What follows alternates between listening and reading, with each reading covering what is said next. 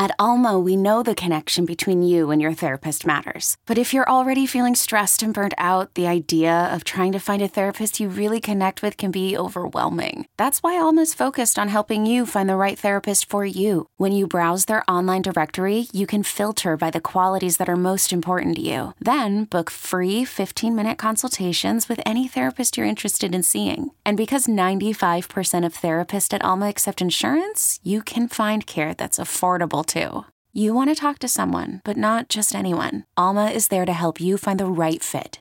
Visit helloalma.com/therapy30 to schedule a free consultation today. That's helloalma.com/therapy30.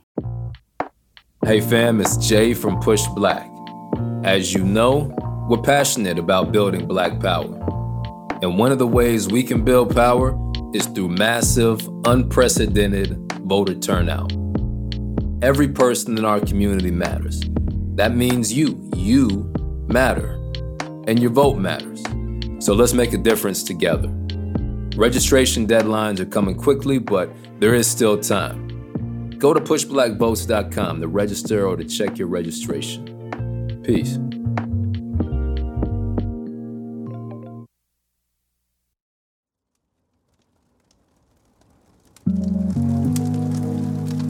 She leaned over the crackling fire and watched each piece of paper from her lifetime of secrets burn slowly. White supremacy had forced her hand, but no one, especially not her boss, could ever find out what she had done. I'm Sydney from Push Black, and you're tuned in to 2-Minute Black History, what you didn't learn in school.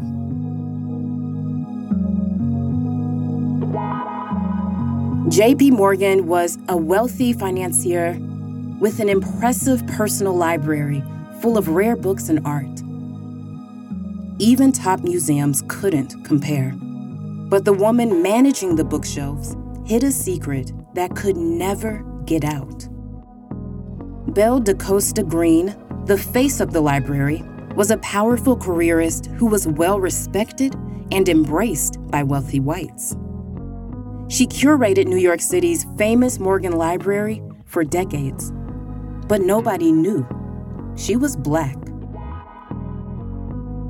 Fed up with racism, in 1905, her mother decided that the family would pass as white when Green was 16, causing a rift because Green's father was an outspoken civil rights activist. Green walked a lifelong tightrope keeping up this facade. She changed her name to sound Portuguese and refused to marry, fearing that children would reveal her Blackness. She financially supported her family, so even their livelihoods were dependent on the deception. Although Black people today don't have the same pressures, we use similar creative survival tools. Code switching helps us navigate white supremacy. We change our appearances, speech, and sometimes entire personalities just to, quote-unquote, make it.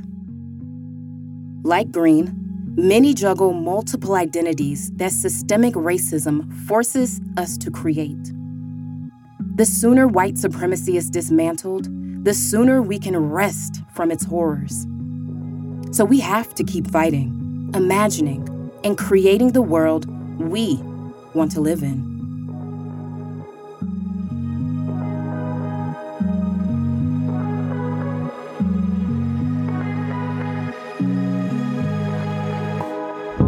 In order to move toward the future, you've got to look to the past and learn the Black history that you didn't get in school. That's it for this week's 2-Minute Black History. Thanks for tuning in.